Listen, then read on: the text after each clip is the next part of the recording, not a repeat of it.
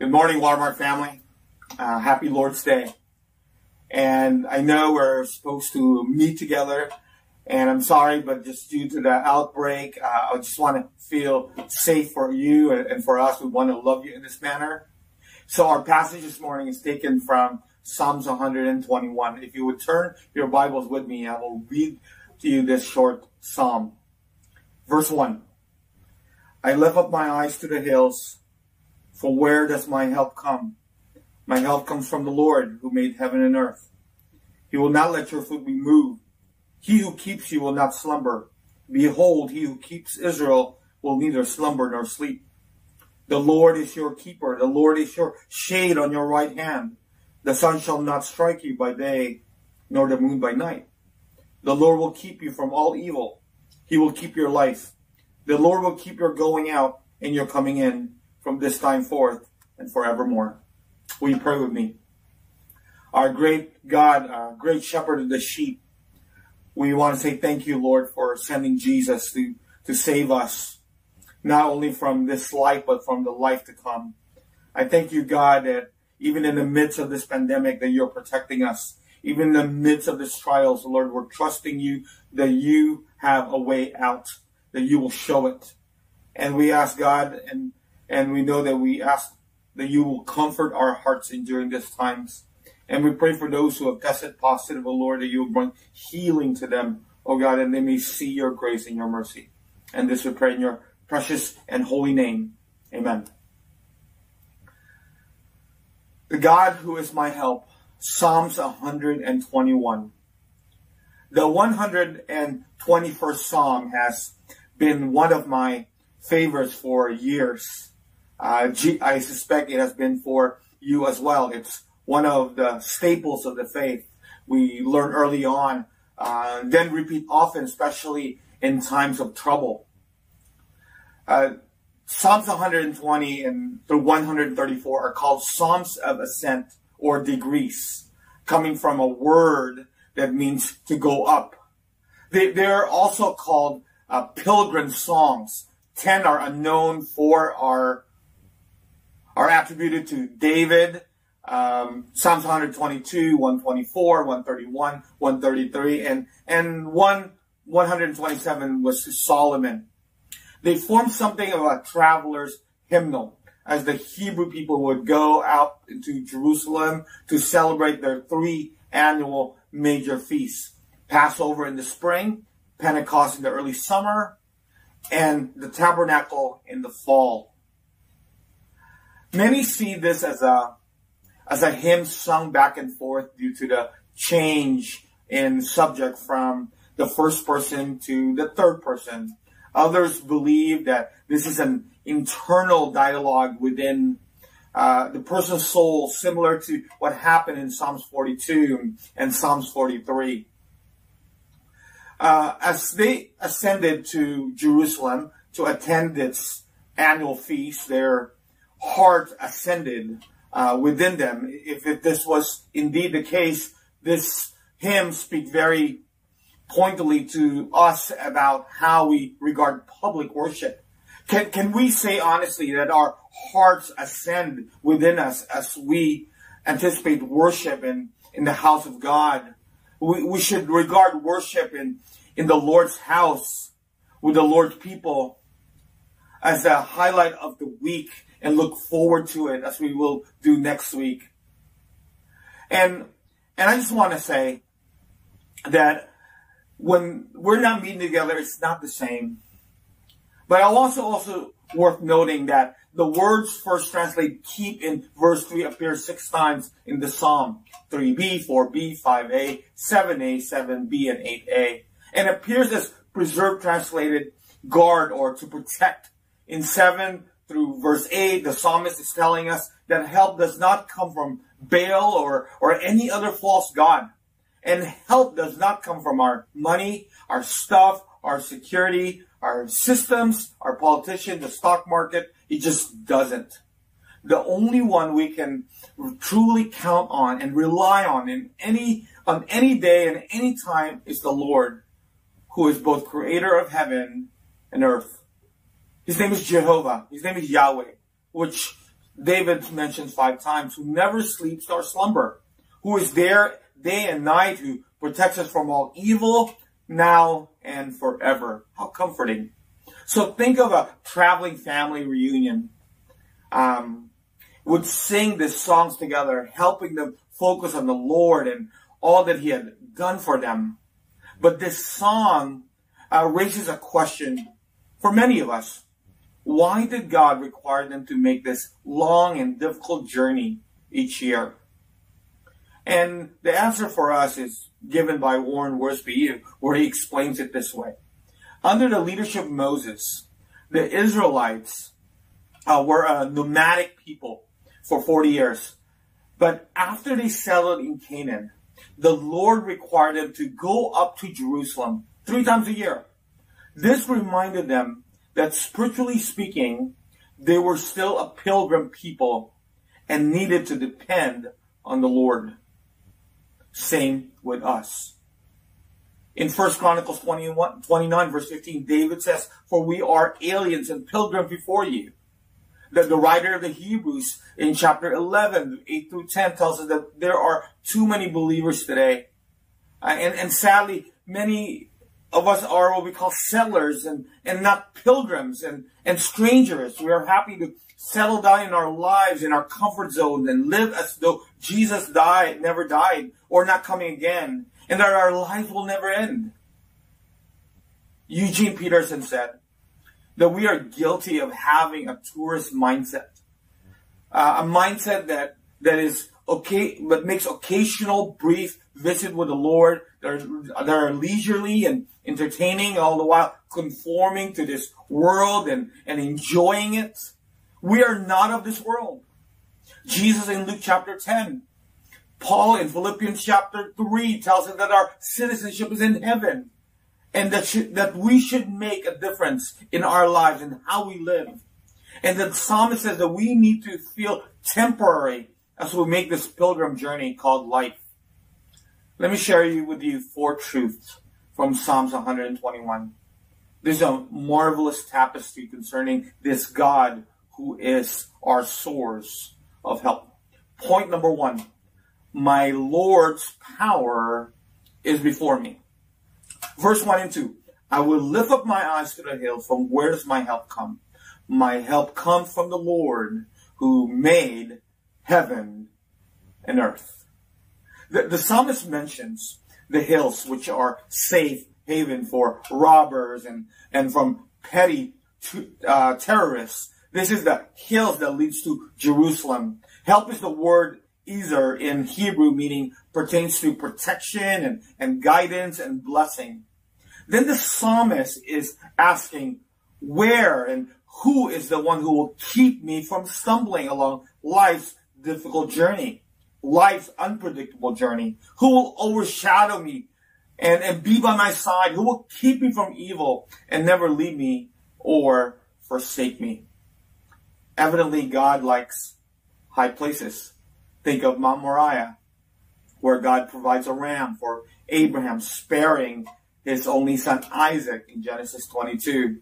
A preview of our God not sparing his own son Jesus as he paid in the full penalty for all our sins.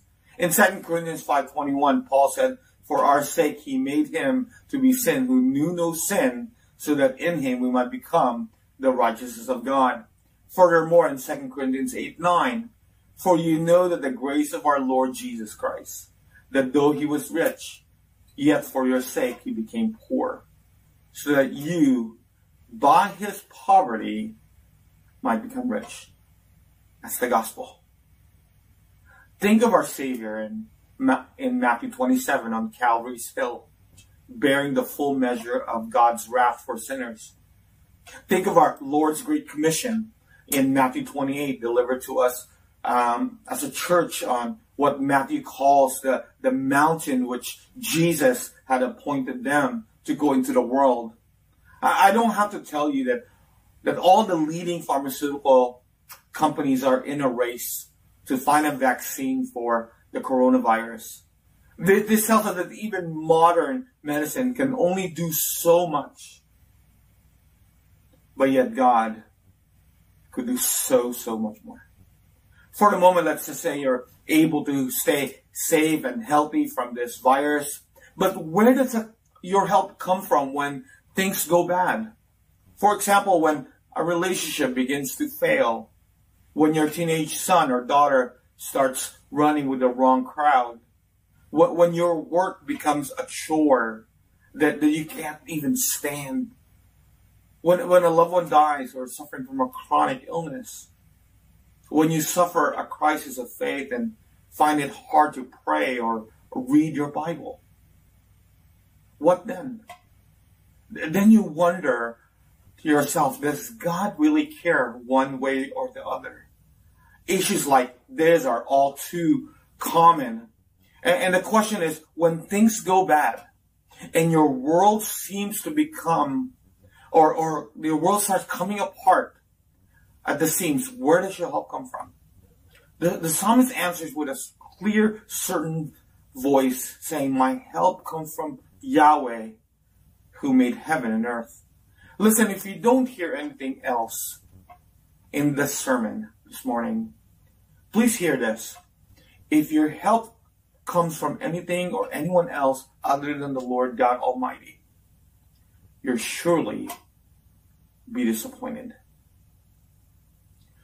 Family, friends, business associates, even your pastor, me, are likely to let you down when you need them, when you need me the most. Only God's ultimately steadfast and dependable. Jesus tells his disciples in Luke 21, you will be betrayed even by parents, brothers, relatives, and friends, and they will put some of you to death. All men will hate you because of me, but not a hair of your head will perish. By standing firm, you will gain life. In other words, even in betrayal or death, the believer still comes out on top.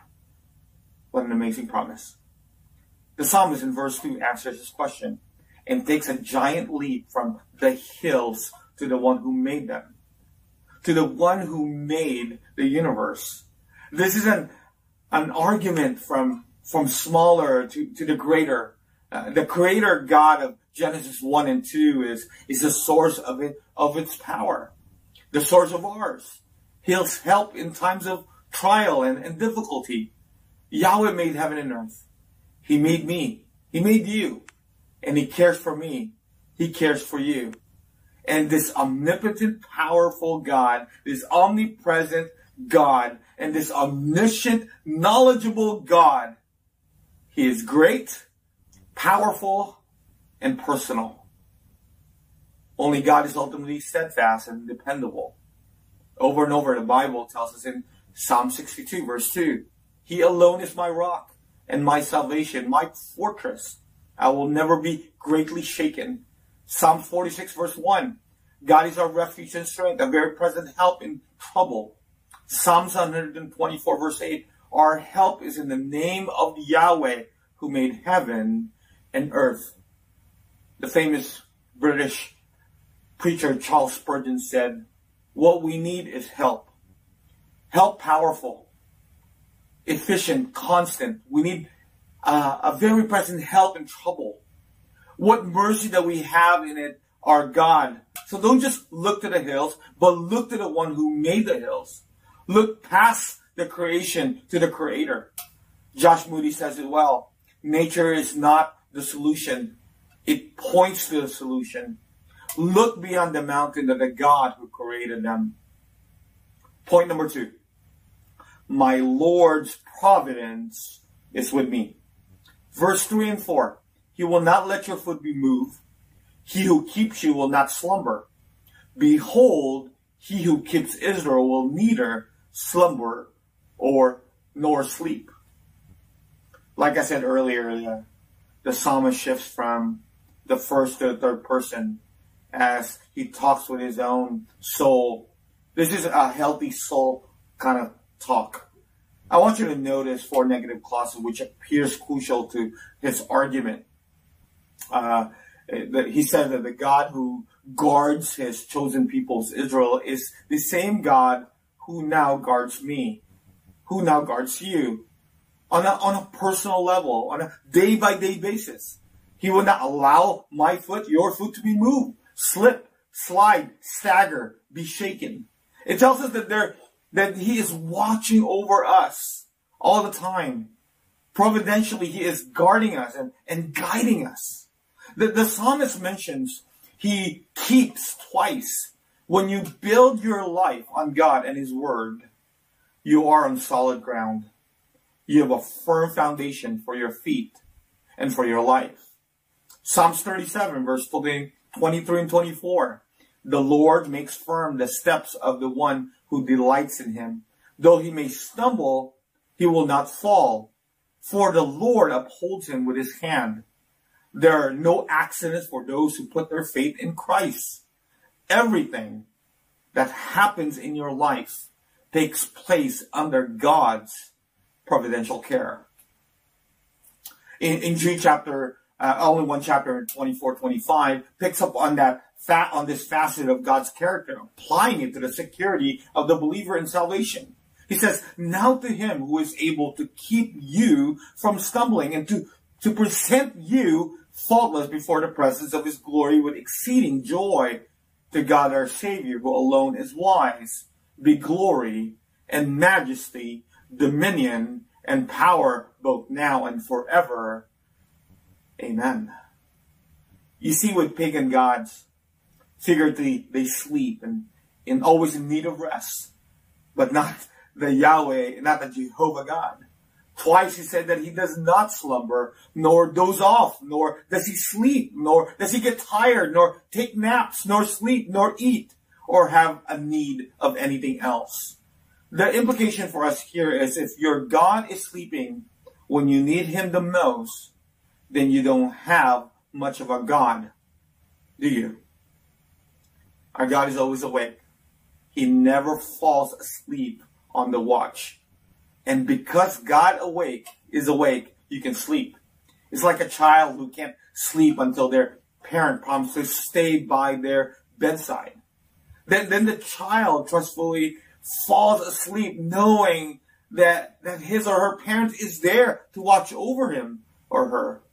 The same way with God. It doesn't matter what problem you're dealing with. You can leave it in God's hands and to go to sleep at night knowing that God will take care of it. He will take care of you. That is his promise to you. He said, I will never leave you or forsake you. Psalms 34 verse 15 says, the eyes of the Lord are on the righteous 24/7. And his eyes are open to their cry. Point number 3. My Lord's presence is beside me. Verse 5 and 6. The Lord is your keeper. The Lord is your shade on my right hand. The sun shall not strike you by day, nor the moon by night. The psalmist begins with two powerful promises that unfolds like a set of stairs, with each additional step providing more and more promises and assurance. Warren Wiersbe says it well. Our keeper is on the throne looking down on us, but he is at our side to shield us from all harm. Jesus told his disciples when they pray to ask God to deliver them from evil. The word shade speaks of his protective presence, meaning he overshadows us with his care. The phrase at your right hand speaks of his personal presence in your life. We have a personal God, not an absentee God. David wrote in Psalm 16 verse 8, I have set the Lord always before me, because he is at my right hand. I will not be shaken. God told Jacob in Genesis 28 verse 15, I am with you and will watch over you wherever you go. The Lord is your shade at your right hand. That means God goes with you every step of the way. He is always close. When I wake up, he is there. When I go to sleep, he is there. All through the day, all through the night, he is there. The sun and the moon stand for for dangers that come in the day and in the night. Traveling through life, I will not fear the sunstrokes of day or the cold darkness and terror of the night, because God is with me.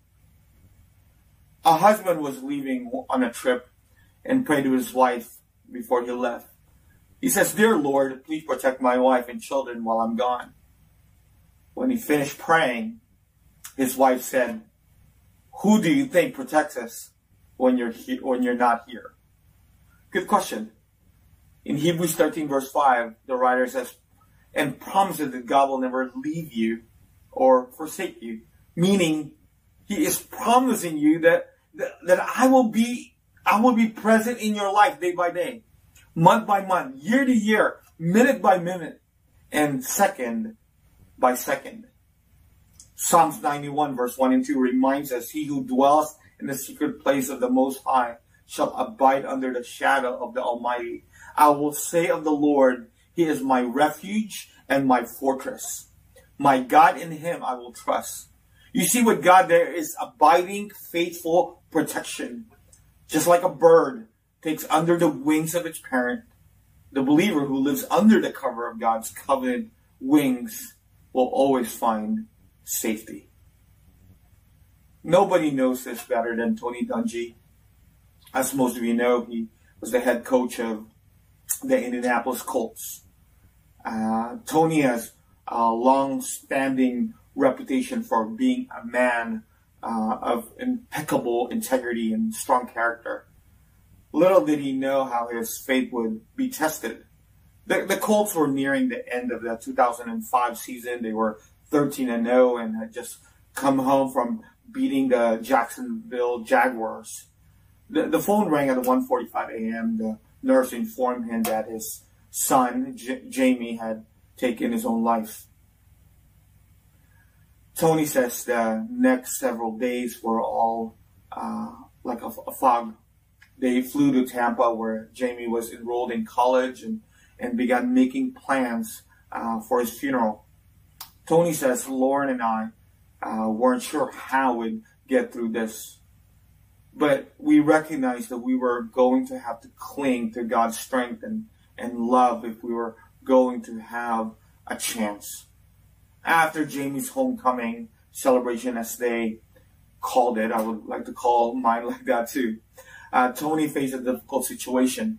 Should he go back to Indianapolis and try to finish the season and win a Super Bowl, or should he take time to grieve? He took off work for a week, then went back. He said, "The Colts didn't need me, but I needed them." We all grieve in our own way, he said. He went on to say, God doesn't promise that once we accept Jesus as Lord and Savior, we'll be protected from harm and pain and stress. But He does promise that He'll be there to lean on during those times. I thought it critical that during this time of my own staggering loss, Tony said that everyone's watching our team see me and live out those lessons rather than quit when times were tough.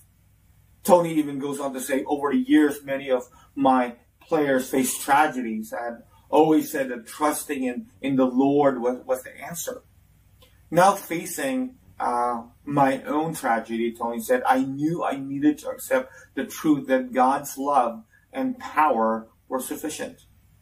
I've never met Tony Dungy, but from reading his book, I've come to appreciate the strength of his character and the depth of his faith.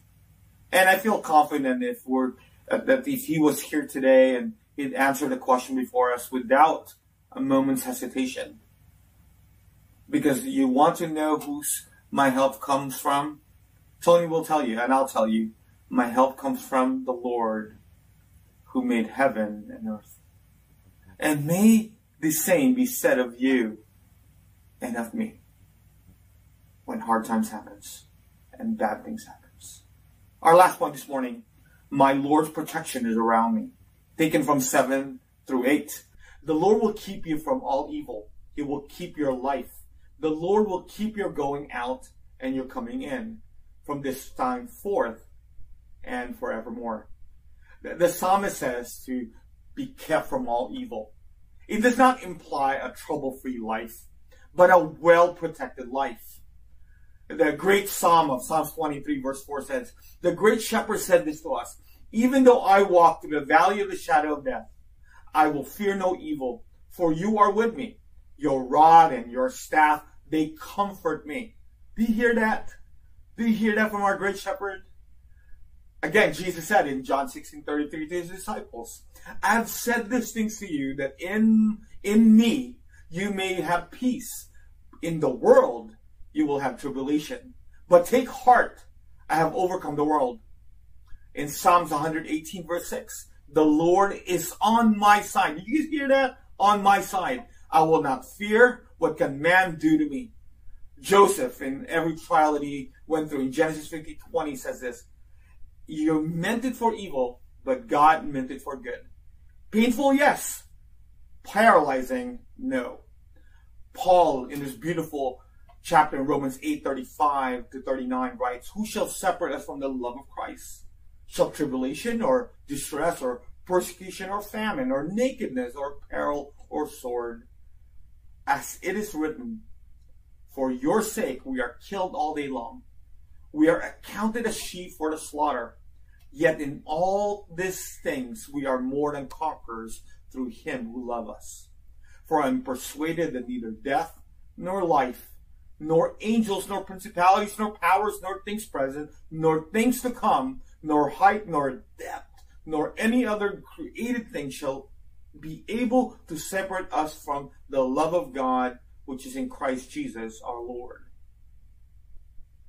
Once again, these verses do not teach us that you will never have problems or troubles or trials in your life, but rather that evil will never win out, that nothing can change God's purposes for your life, that nothing can separate you from God's love for you in Christ. Moreover, the psalmist in verse 9 says that are going out and coming in, meaning that every aspect of my life and your life and the life that we live on this earth is another example of how the Hebrew language using a pair of opposites to express totality. You're coming and you're going and everything in between, God is there. So it's not just a transition in life. God watches over all the in-betweens as well. Whether at home or school or work or away, whatever you do, wherever you go, you are safe because God is with you. This draws attention to the details of life, that God is in the big things and the little things. Aren't you glad? I love how the psalmist ends this song, from this time forth and forevermore. God is watching over you right now, and he will continue to watch over you forever.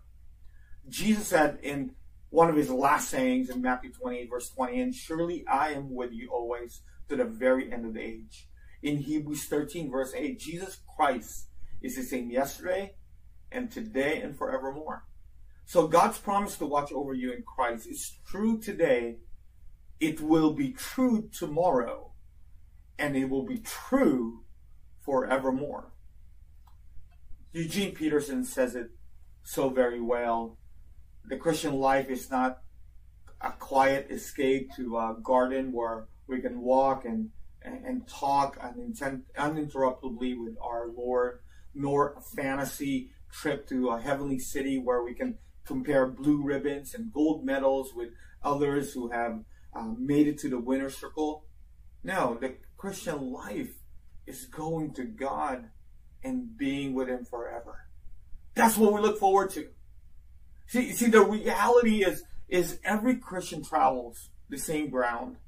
Everyone walks on the same pavement, breathe the same air, drink the same water, shop in the same stores.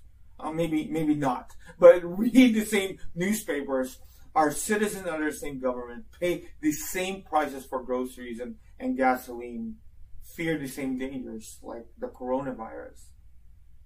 All of this are subject We're all subject to the same pressures and the same distresses, and eventually be buried in the same ground.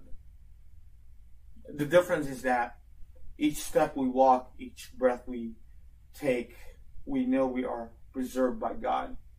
We know we are accompanied by an almighty God. We know we are ruled by God, and therefore, no matter what doubts we endure or what accidents we experience, the Lord will preserve us from evil. He will keep your life. That's His promise. In closing, we are on a journey to God, and Psalms 121 is a wonderful song for the journey. Verses 1 through 6 were all in the present tense, describing what God does for you. And in verses 7 and 8, we are given promises for the future, telling us what God will do for you. And in these verses, the psalm moves from giving specific examples to one overriding general principle that the Lord will keep you from all harm. Yes, from the coronavirus. Yes, from any virus that will still come.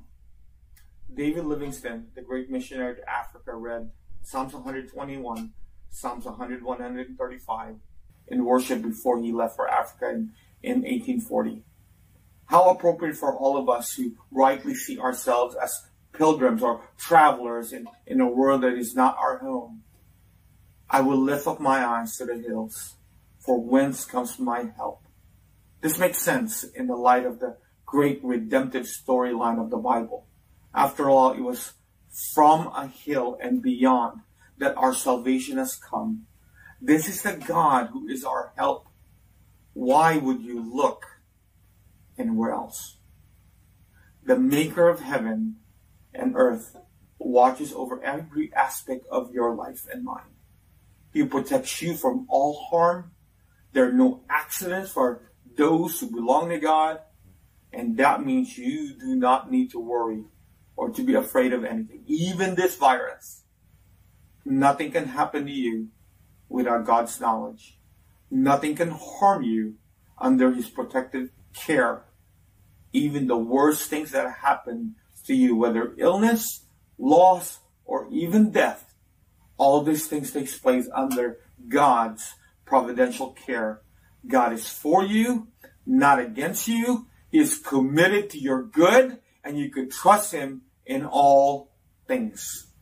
But if you're not a believer, I want you to know that you need this help. Not just to save you from this world, but to save you from eternity. And Jesus lived a life that we should have lived and died the death that we should have died. And if you believe in Him, that He resurrected on the third day and offering you the free gift of salvation, God promises you eternal life. Have a blessed day, Watermark family. And I will see you next week. Will you pray with me? Our great God, our Heavenly Father, we thank You for this Psalms.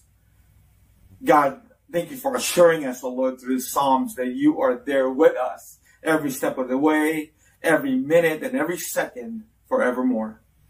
I thank You, O Lord, that our help does not come from anyone or anything else, but the one who created heaven and earth. In that, God, we give You all the honor and the glory. In Jesus' name, amen.